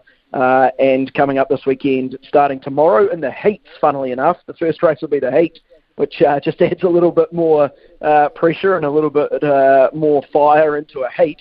That'll be the first race of the 3, then the final on Saturday, and then if they need it, on Monday again. So, yeah, I can't wait for this. I think it'll be something that, again, will grip the sporting fans in New Zealand, because I suspect it's going to be close, Smithy, and I can't tell you who's going to win, because it will be very, very close between the two. Guy Havelt and Alex Chapman have been our guests on the panel this morning. I've enjoyed their little battle also with Louis Herman Watt. We shall take a break. Thank you, gentlemen, for your time. I look forward to reports on your next night out together. That'll be fantastic. We'll take a break. When we come back, we shall talk to Louis Herman Watt, I think, about Otaki races today. SENZ. It's Kiwi for Sport. Call anytime 0800 150 811. Brand are experts in agriculture, covering your equipment, parts and service needs to help you succeed in your field. Summer or winter, he's the voice of sport in Aotearoa. This is Mornings with Ian Smith on SENZ. The loveracing.nz update. Your home for everything thoroughbred racing. Visit loveracing.nz. Racing's biggest fan. Okay, Louis, let's have a look at Otaki today. 8 race card and 12.25 is the first today. There's also racing in your neck of the woods tonight, trotting incidentally at Addington, and some greyhounds at Addington and Manukau. So pretty busy day across the codes. Certainly is, Smithy, and I will put my hand up and say just terrible performance yesterday on the tip, and Mark is getting stuck into me on 8833, which is where you can get stuck into me, or you can get in at me on Twitter or my Instagram. Don't come to my house. I'm not very big. So if you just keep it all on social media or the text line, that's best. Mark says, why can't Louis pick something that's going to pay $7, $8 or $10? Instead of these $1.20 jobs, anyone can pick a favourite. Noted, Mark. Noted. Usually I pick the short ones when I think they're going to win. I don't tend to look at the price too often, but the reality is the bookies frame them up, they make them favourites, and the punters work it out from there. So you're probably a better punter than me, Mark, by the sounds of it. At Otaki today, there's some nice racing. It is a long way down the island, and it's going to be a heavy 8, and it's cold. It's definitely winter racing feeling, isn't it, Smithy? In race 7, I was very curious to ask Michael McNabb about Extraordinaire. Goes back to the mile. It has got heavy track form. It's won on the course. It's got a good barrier and the best jockey. So the threat is Lost Cause for mine. Jamie Lee Lupton, very good trainer, and this horse is back at the races after a wee break. So that's the threat, but I think Extraordinaire for its fitness is your $3.50 favourite, and it is my best bet on the cards. So that's the only bet I'll have at Otaki today. Prioress, I tipped that out last week and it just didn't do the job. It's just got me a bit tepid at the moment in race 5, and they've got the high weight races on the first on the card, but you just wouldn't know with those Kevin Myers horses that fill those brackets what they're there to do or necessarily how ready they are to win today. So Lucky Viking's a nice horse. I just don't know if I want to be lobbing it out there. So race 7 Extraordinaires just for me. But Smithy, did you just watch that video I lobbed you in the WhatsApp? Yeah. I thought that's amazing. Louis just sent me a WhatsApp video. Louis, you can tell people where they can access it. There was a lot of complaining about Patrick Cantlay and his slow play at the Masters. It was staggeringly slow at times. Now, Louis, you can explain it, but it is quite an amazing comparison that they've come up with. Well, it's doing the rounds on Twitter. I'll just, right now, for everyone's benefit, retweet it off the Mornings with Ian Smith Twitter page. They've overlapped Black Caviar's great win in the race that's now called the Black Caviar, where Nolan didn't touch her, Smithy, just sat like a statue on her, and she just put 5, 6, 7 lengths on them. They overlaid that with Paddy Cantlay trying to knock in a 4-foot putt, and gee whiz, it's a photo finish, can you believe that, of all things? It goes for about 55 seconds or so, or a little bit less than that. Isn't that just incredible? Yeah, I wonder what it was when in your first show. I thought I was thinking about something else. Now I looked up and I thought, hello, I saw who the golfer was. This is a comparison in time. Staggering. He's a shockingly slow golfer. He really is. It drives me nuts, actually, the way he shuffles away. It just... Anyway, 10. I'll get away from it. 10:52 here. We're going to come back to the TAB and find out about some juicy odds on offer today for you to make $1 or $2. And are experts in agriculture, covering your equipment, parts and service needs to help you succeed in your field. Summer or winter, he's the voice of sport in Aotearoa. This is Mornings with Ian Smith on SENZ. 10:57 and time to get across to the TAB, and Paul Moati is going to help us out with some opportunities to make some money this afternoon. Paulie, there's NBA playoffs continue, of course, and being Thursday, it's the first match of the latest round of the NRL. Yeah, that's right, Smithy. In terms of the NBA, we've got 3 games today. Of course, we've got the same game claim promotion on all 3 games. The first one due to tip off in about half an hour. The Memphis Grizzlies taking on the LA Lakers after the Lakers picked up a win in Game 1. The Grizzlies slight outsiders at $1.97, the Lakers at $1.79, and around, 60% of turnover in that head-to-head market is on the LA Lakers to go 2-0 up in that series. The Bucks later on, the Sabo, they're $1.27 to beat the Heat at $3.65, and then the Nuggets, $1.26. They soundly beat the Timberwolves in Game 1, who are $3.75. Of course, a big NRL match this tonight. The Rabbitohs, $2.50. The Panthers, $1.50. Early money with the Panthers at $1.50. They're 5.5-point favourites. But the Rabbitohs have seen a wee bit of support in the last couple of hours. And, of course, the Black Caps, Pakistan, they're fourth T20 international. Pakistan, $1.33. The Black Caps, $3.10. And money coming for the Black Caps, certainly after that win in Game 3, even though they made hard work of it at the end there. So the Black Caps have seen some action at $3.10 to win T20 International number 4 against the Pakistanis. Yep, we'll be watching that in the early hours of the morning. Paul Moati, thank you so much for your time. Have a terrific old Thursday. We've got a treat coming up after the 11 o'clock news. We're going to head back to Queensland, actually, and to talk to Pat Welsh, one of the best ever Australian sports journalists, bar none. He's right up there with Rabs Warren, Benno, the greats. It's a long servant, and he's covering Live Golf. Yes, Live Golf. It's 11 o'clock. Phoenix Nation from 3 this afternoon on SENZ, or grab the SENZ app.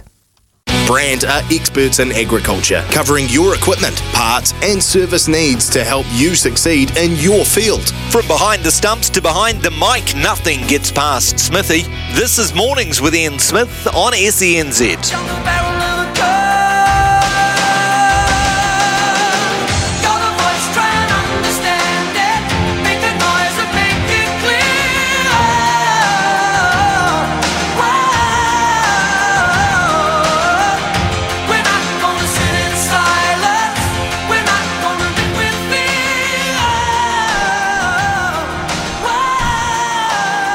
Well, that's an Australian song, of course, and I'm not quite sure whether it's written about our next guest, but it may well have been. It perhaps should have been, because our next guest is one of the most terrific broadcasters Australia has ever produced. So experienced. Started back in 1975 with the Seven Network, only recently retired from there. 47 years with them, and he's making a bit of a comeback as well over the weekend. I'm talking about Pat Welsh, who's done golf all around the world. League, 75 State of Origin games, Bathurst, horse racing, the Olympic Games, summer and winter. If it's been on, Paddy Welsh has probably been there or very close to it. He is a legend of Australian broadcasting, and we're honoured to have him on the show. Pat Welsh, good morning to you. Oh, Smithy, thank you for the intro. You've got those few lines that I sent over for you, I see. Yeah, I got them very, very accurate as well. And I hasten to add, he's also a co-host with Ian Healy as well these days for SEN in Queensland. Very big audience too. Yeah, I've literally just got off air with the second best wicketkeeper I know. Oh, this is working so well, I can tell you that. Hey, Paddy, Live Golf, and it's a subject which has been a bit frosty, but to be fair, it's divided a lot of people, but it's a reality, and the reality is it's in Adelaide, and the reality is, from all accounts, it's going to be big.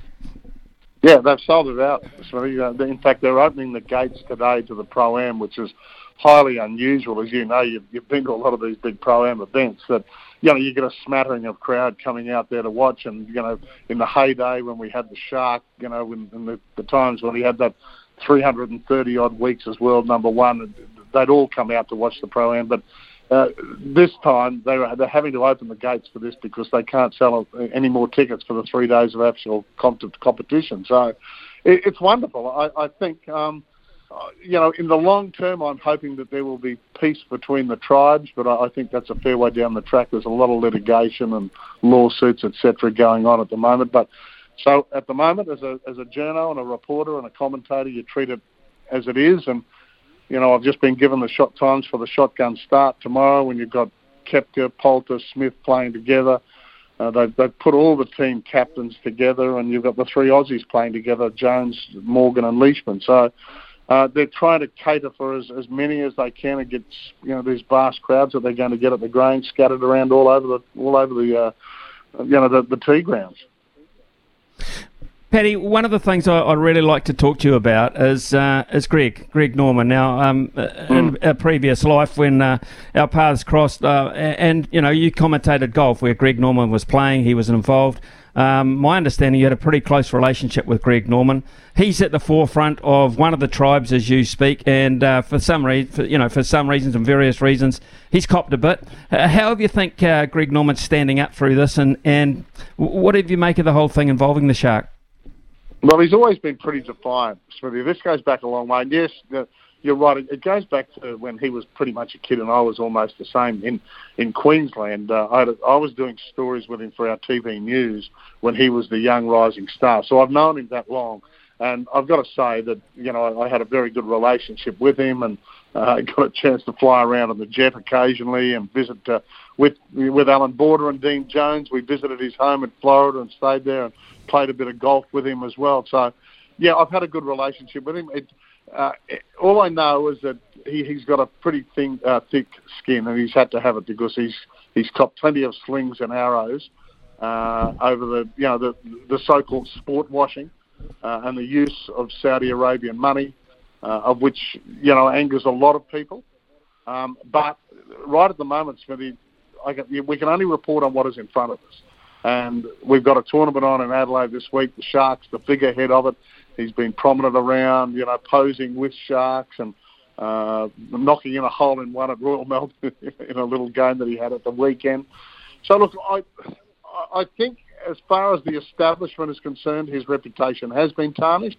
He's not welcomed by the R&A, as we know, at the British Open anymore, and he's a two-time winner of that. He wasn't invited to the Masters this year, even though he's not a former winner of the Masters. So the establishment doesn't like him, but Norman doesn't seem to care. He said he's lost some bark. He hasn't lost a whole heap of friends, he doesn't believe. And he's soldiering on, and he's got a pretty fair war chest to work with. He sure has. And he's also got an interesting concept, Paddy, which incorporates a three-round tournament and a shotgun start, as you alluded to before. What do you make of this format of golf? Don't mind the shotgun start. TV wouldn't mind that either. Makes it a little bit tougher because things are happening all over the course. As you know, when you play the normal four-rounders, you tend to get your top groups in the morning and top groups in the afternoon that the TV can concentrate on. But that's the way he wants it. Look, quite frankly, the thing that they craved most is official world golf ranking points because all of these golfers are slipping. And, you know, the ones that are not qualified for majors won't qualify in any time soon. So I think they've got to go to 4 rounds and they've got to find a way to make it happen and to appease the OWGR so they can get official world golf rankings again and get it sometime soon. Otherwise, a lot of these players that haven't won majors are not going to be seen at the majors anytime soon. Cameron Smith is basically the Australian figurehead of this. It was a massive coup, there's no doubt about it, to sign him. How's he handling all this from your perspective? He seems outwardly happy. I had long discussions with his agents, both his American agent, Bud Martin, and his Australian agent, Ian Davis, when this happened. And he was coming off a year like we wouldn't have seen, that we haven't seen for a long time. Win the Players, win the British Open, win in Hawaii.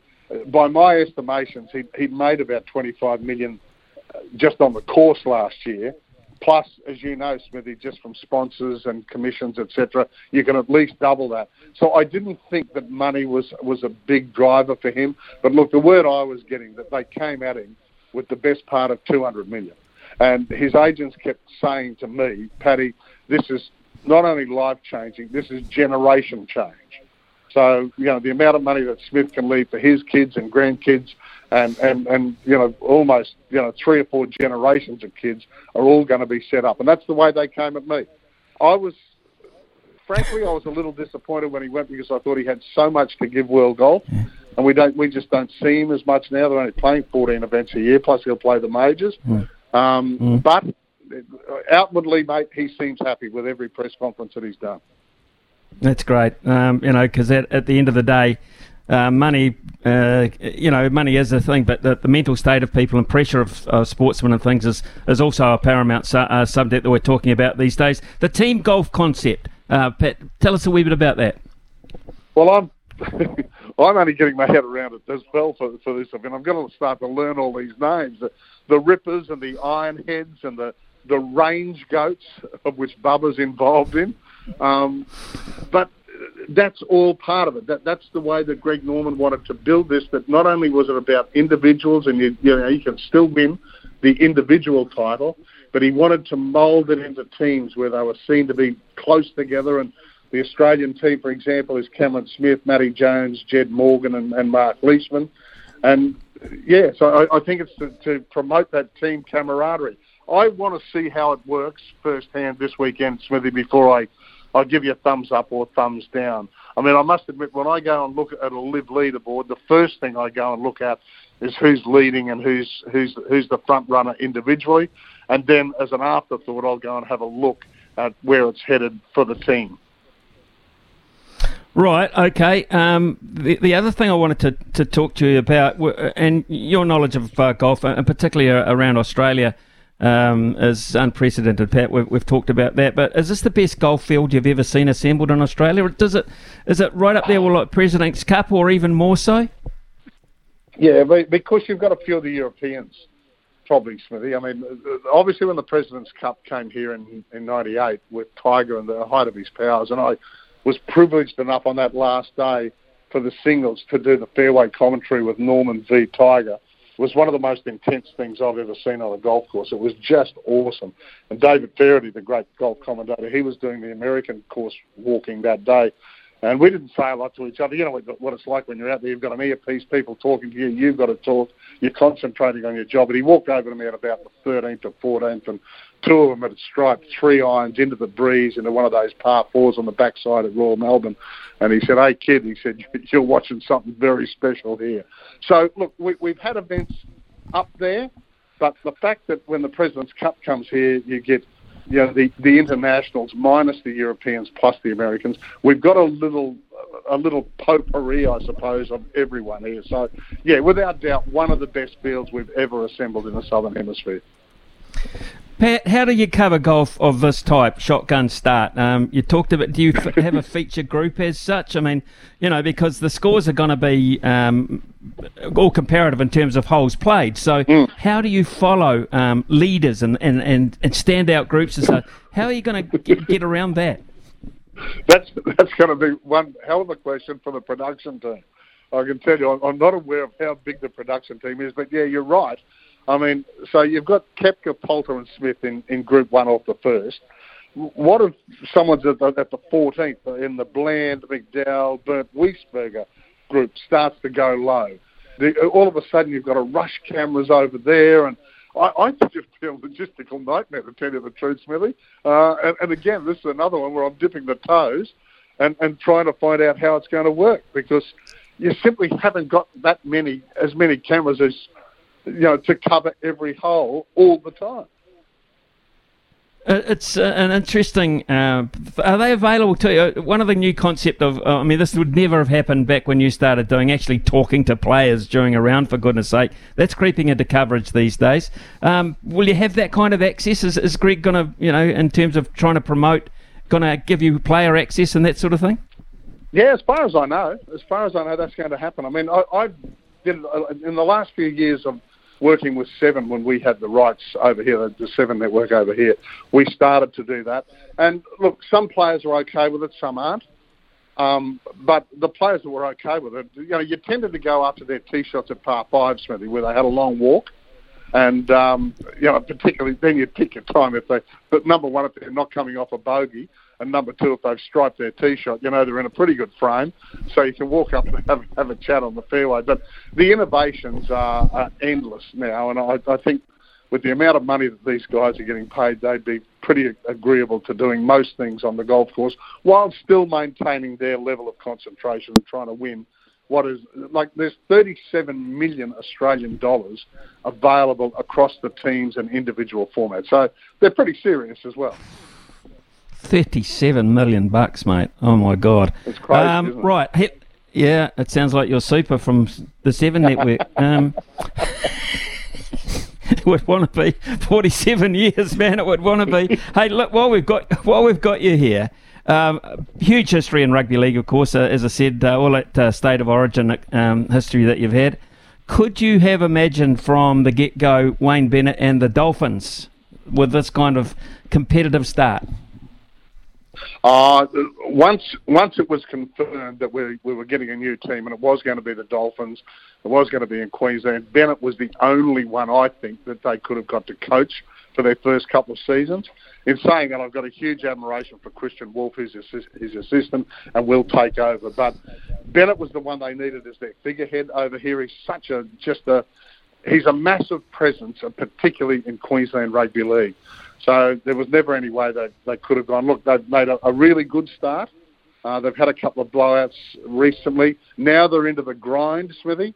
I think now is going to be the telling time for them.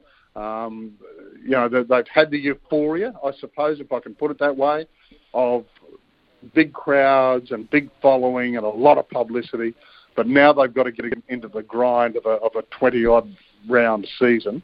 And we'll see whether they can maintain the rage, if I can use that old cliche. But as far as Bennett was concerned, they had to throw all the tea in China, all the money in Fort Knox, and get him to be the figurehead of this club.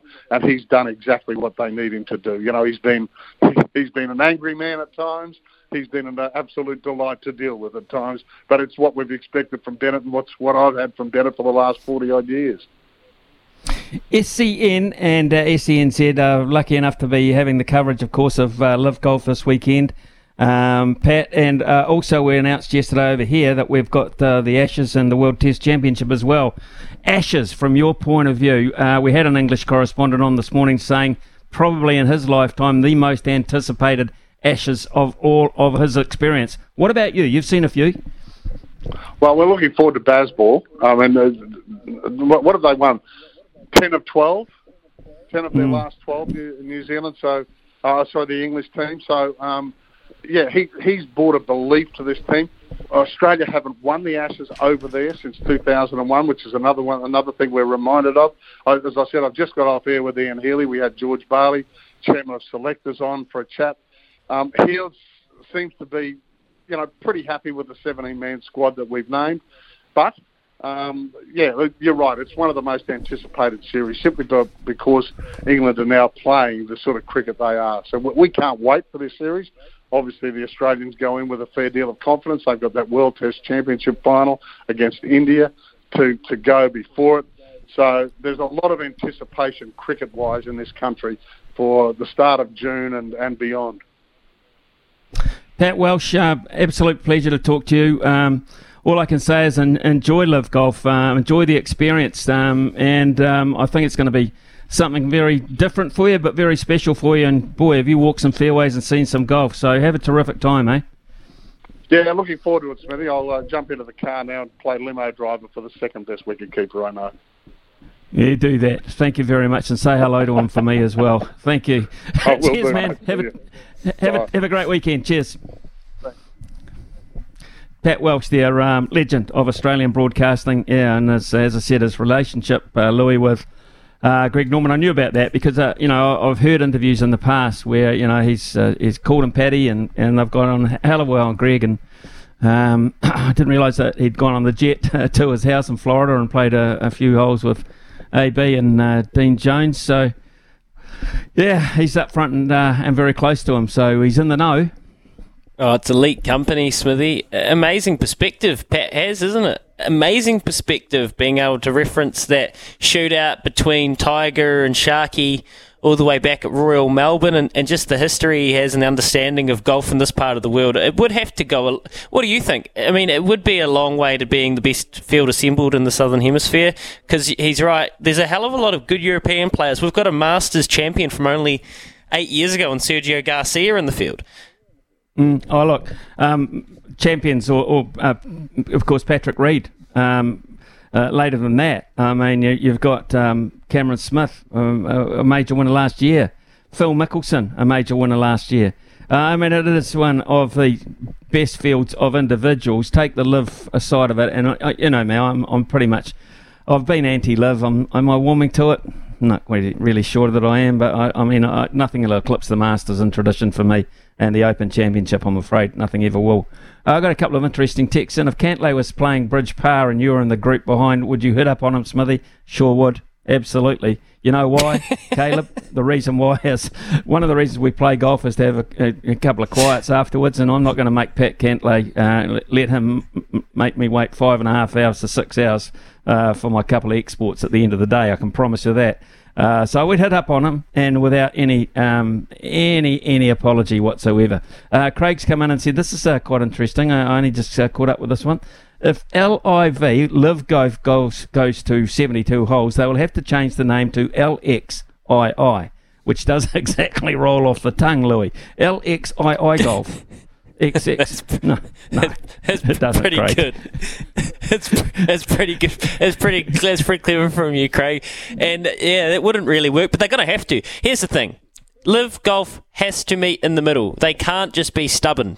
Shark can't just be stubborn, because their players, it'll be doing them a disservice if they can't qualify for these majors. And the majors will be the bastion of hope for sports and golf fans like you, Smithy, where all of the golfers finally, 4 times a year, they get back, the best golfers get back onto one event to take each other on. So they need those. So they're going to have to budge. Yeah, I think you're right. And they will come together. And isn't there an interesting irony, too, in the story from Pat Welsh about Greg Norman and Tiger Woods going head-to-head? And haven't they been going head-to-head over this issue as well? Very publicly, along with Rory McIlroy. Big guns butting heads over live golf and traditional golf. Very, very interesting. It's 11:23 here on SENZ. SENZ. It's Kiwi for Sport. Call anytime 0800 150 811.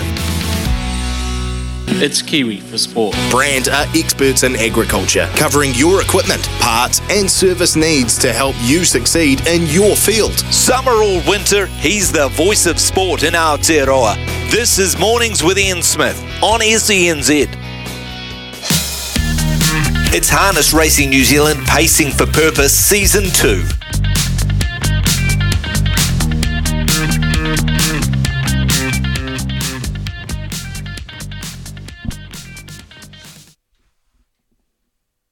And over to Women's Refuge, who is our charity of choice. And today, in fact, it's tomorrow, it's Friday, we're looking at race 4, number 8, That's What We Do.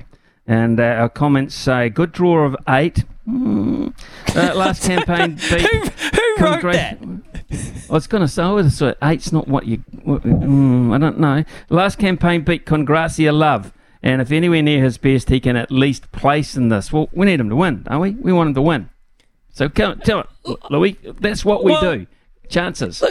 Look, the horse can win because it's got Zach Butcher on, and he's got a deadly strike rate when he drives for John Dickey, and the horse is clearly talented, but it's won 3 of his 8, so that's a pretty good strike rate. The issue is he's going to need some luck from that marble. I want to know who's writing these comments. Is this another show? Has Staffy got hacked into the system and he's starting to run some sort of smear campaign? It might be. They had a win last week and Staffy wasn't even here. So I mean, they're up to 375. Drive $1,413.50. Got to be careful because the new host of that later this afternoon might get his hands on that, $1,413.50. Here we go. Here's an interesting thing too. Cheers, Logan comes through and says, Bella Button can't be beat tonight. There you go, Bella Button. And that's at Addington in your little neck of the woods down there, Louis. Right, let's head into a very interesting part of the day. I'm going to sit back in the chair for this one and see if I can get a bit of confidence back. It's time to stump Smithy. 0800 150 811, 0800 150 811. We had it up to $100, but it's back down to $50 bucks. So 0800 150 811. We'll take a short break with the news from Aroha. And when we return, Brian will be waiting for your calls. Auckland weather, mostly cloudy with isolated showers, mainly north of the Harbour Bridge. Nor'easterly winds. We've got a high of 24, dropping to a low of 18. Join us for Phoenix Nation from 3 this afternoon on SENZ or grab the SENZ app. Ian Smith's had a good match here. Stumped by Smithy. Ian Smith really is top class at his job.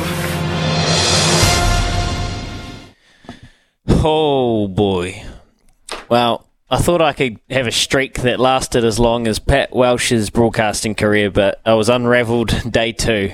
Probably unsurprising to those in my close circles like you, Rob, Barry, Smithy.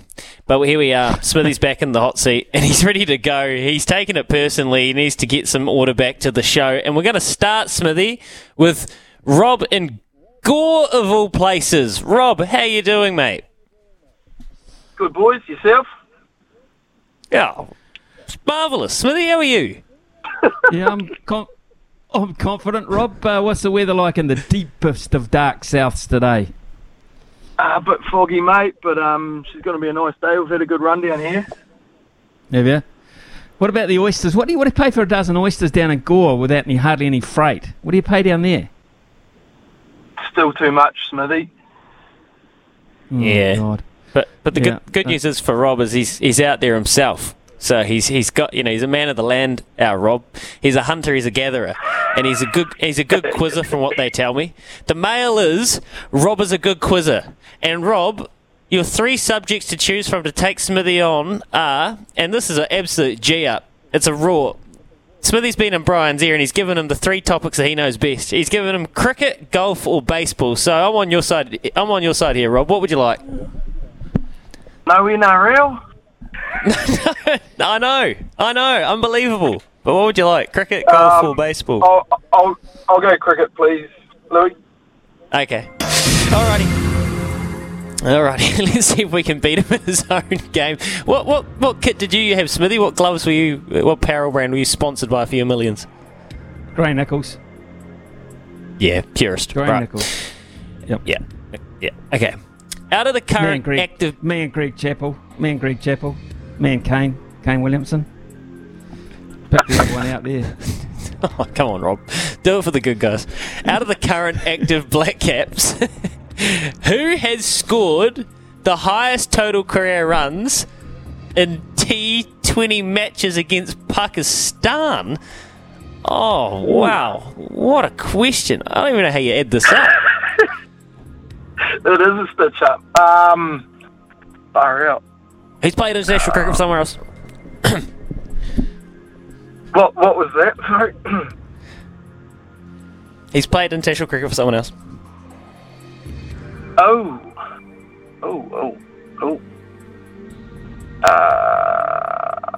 Jeepers. I should have told Smithy to put his earmuffs on there. I just gave him a clue too, bugger. Far out. I'm going to need an answer. Glenn Phillips. Oh. One of the worst things I have ever seen done on a cricket field. Yeah, that was the stab I wouldn't have had any idea until you gave that clue and you've given me a notion, and I think this guy might have played for Hong Kong. I'm going to go Mark Chapman. Just a couple of chips down the wicket, right in the slot, and away it goes. He's good, Rob. He's good with those Grey Nichols gloves on. He's quick. Oh, Louis, good on thanks you, for the help there. Cheers, Rob. Have a terrific day. I've had a brain explosion. We're going to Baz. We're going to play Baz ball in Palmerston North by the look of it. Barry from Palmerston North. G'day, Barry. Hey, Smithy, how are you, mate? I'll just take my bucket, my green bucket off my head, mate. I've just been cutting the eyes out. Oh, you're a character, Barry. Okay, right, we're on cricket. What are we looking at, Louis? All right, Barry, we'll see if we can pick the eyes out of this question. What Black Caps bowler has the best bowling figures in a T20 innings against Pakistan all time? Okay, here we go. 4 overs. Yes, he bowled his maximum. 1 maiden, 18 runs, 5 for. Auckland, 2010. Come on, Barry. You can get this one. 2010, you'd say? That's right. Ooh. Salvi. Oh! I think that means you got it right. Way it goes. Oh, God. You got it. Tim Southey, 5 for it. Eden Park against Pakistan. Alright, question 3. Let's get into it. Yes, did Barry. you know that? Did you know it? No, Barry. I wasted the right answer. Okay. Bring it on. Come on, guys. Okay. All right, Barry. Keep that bucket on your head. It's your lucky charm. Young gun and 148 Test cap New Zealand cricket veteran Ian Stockley-Smith represented us at their highest level from... Shit, is that longer? 1980, 1992. What year was Smithy part of a series win in Pakistan? Just repeat them years again, sorry. Don't worry about the years. Don't worry about the years. What year was Smithy part of a series win in Pakistan? And Brian's trying to pull one over us again, Barry. Don't worry about the years. No, but when you gave me the question, you gave me his you gave Smithy's like 80 to 92. Career. 80 to 92. 80 to 92. See, Yeah, you but seem to be around a lot longer than that, Smithy. But it was 84, mate. No. One of the worst things I have ever seen done on a cricket field. No, Barry, actually, no, it wasn't. 1984, though we did tour Pakistan in 1984. You guessed right on that occasion, and 1990 during my span. But unfortunately, as we talked about a couple of days ago, we never won. Just a couple of chips down the wicket, right in the slot, and away it goes. So, Barry, the answer was never. Yeah, well, that's a tricky question. Anyway. I agree, Barry. I agree. Bugger. Yeah, Stick the green bucket back on your head. See you. Oh God, that is gold. I think he's just puked into that bucket. I hope he hadn't cut the holes out yet. He's pretty terse with you, Brian. I can promise you that. Old spewing. Baz Ball out of Palmerston North didn't quite work today. It's 11:40. We'll be back shortly, and we'll be up for a hundy tomorrow. Oh, it's brilliant. SENZ, it's Kiwi for Sport. Keep up to date on Twitter and Instagram at SENZ_radio. And the Japan tour last year, after Liv's momentum began to gather pace, all of a sudden they made the lights with every tour in the world. And it's like if you play that tour, you're gone. Speaking about Liv, that never happened in 11 plus years. I was on the PGA Tour, said Danny Lee. The sad truth is they never cared about the European Tour or the Japan Tour or the Korean Tour. It's funny how they've changed in the last 2 years. It's like, okay, you guys are all my friends. Let's get along now. It's because Liv Golf happened. There's Danny Lee, who's a very quietly spoken man, just by the by. Louis Herman, what anything on the radar in terms of the sports desk? Well, yeah, that's look. Danny Lee loves to fire. He's quietly spoken, but he loves to fire shots across the social medias and into different various corners of the internet. So it doesn't overly surprise me. And this is Smithy. This is why I have been saying let's not just hang Liv Golf out and say that it is a disgrace and all of these heavy terminologies that Rory McIlroy and co used, because it's going to enact change. This is a good thing. This is competitive. It's going to mean that ultimately the products are better overall in the long run. So, I mean, that was my take on it anyway. On the sports desk, yeah, well, there are bits and bobs actually. How's this? The Breakers are going to go to America in the middle of the NBL season.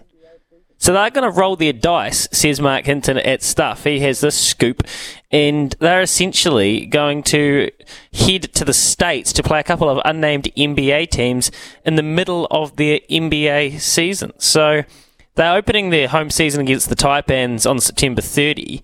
We'll play those NBA games in between round 2 and round 4. So that's a bit of a task. Signed themselves up for a trip to America, but I guess the exposure outweighs the travel costs, they're thinking. Oh, the players will love that. Absolutely, and the chance to impress, even, just get a foot in the door. I mean, the likes of a Will McDowell-White or someone of that nature. Maybe that was part of the deal that they were able to assure him that he would have exposure on an American scene, because that's a hell of an idea, and as I say, a really top opportunity for our players, because we know that. Through ESPN, that the NBA keeps a pretty close eye on the NBL these days. They're signing players out of it, recruiting players, putting players in the draft, etc. I think that's a really major step and a nice announcement, that. I think the NBL is essentially a feeder league to the NBA in essence, and that's what it's become, and I think it should embrace that. And it's never going to compete. No one would ever expect it to, and this is not a Live Golf PGA Tour scenario at all. So I think playing Little Brother has its extreme benefits. So I totally agree, Smithy. Speaking of that, a little bit earlier, you raised this with me. Emirates Team New Zealand, they're out testing at the moment, and apparently it's been hectic winds out there, some really nice easterlies in the harbour. So they've got this big new boat that they are going to be using for the next America's Cup out there, and the large jib sail completely pinged off the bow of the boat. So where it was connected, essentially the winds were so hard it just broke it. That's the level of kind of technology that they're pushing and conditions they've been pushing. So Pete Burling said that this week they've had out there in these conditions has been invaluable, because they've learned pretty much how hard they can push this boat before it breaks. No one was hurt, so that's great news for them, getting that time in the water before they send everything to Barcelona for next year. And staying international, wow, Hong Kong, Jamie Richards, he's a freak. We talk about it so often on the Good Oil. He picked up a back-to-back race double last night at Happy Valley. He took 2 horses to the races, and he won with Zach Purden on the back of one, Vincent Ho on the other. And Smithy, with that, he has gone past, I'm not kidding, on the Hong Kong Trainers Premiership in his first season, he's gone past David Hayes. He's got 27 for the year, David Hayes with 26. He's 11% win rate, which is the third best on the whole premiership ladder in his first season. He's middle of the pack, 27 wins. No one could have ever expected this apart from him, because he's one of the most driven people I've ever come across in my life, and this won't he's not going to settle for this. He will keep striving until he wins this premiership, but I just think he is one of, right now, our international sporting stories we should be celebrating. Interesting, actually. I was wondering how he was going over there. Thanks for the update on that. Incidentally, his partner in life, of course, is Danielle Johnson. And last we heard, Jed, of course, was injured. Last thing I saw her, I think she was in a moon boot, to be perfectly honest. Right again, Danielle, or done?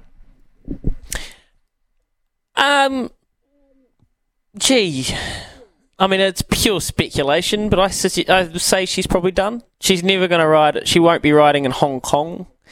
So unless, and I can't imagine that they would move back here in the next decade, and then she'll be 40-something, and probably, you'd hope, touch wood, everything goes well, a kid or two. So you'd assume not, I guess, Smith, is what I'm saying. Okay, fair enough. Good answer. Cheers. Maggie, look, hey, hi, Maggie. I don't know for sure who has the New Zealand TV broadcast rights to the Ashes. I'm assuming it's still going to be on Spark. Now, Spark own the rights to all cricket coming out of England except for for ICC events like the World Test Championship, right? Okay, so they own that. They own the Ashes in terms of bringing it back to New Zealand.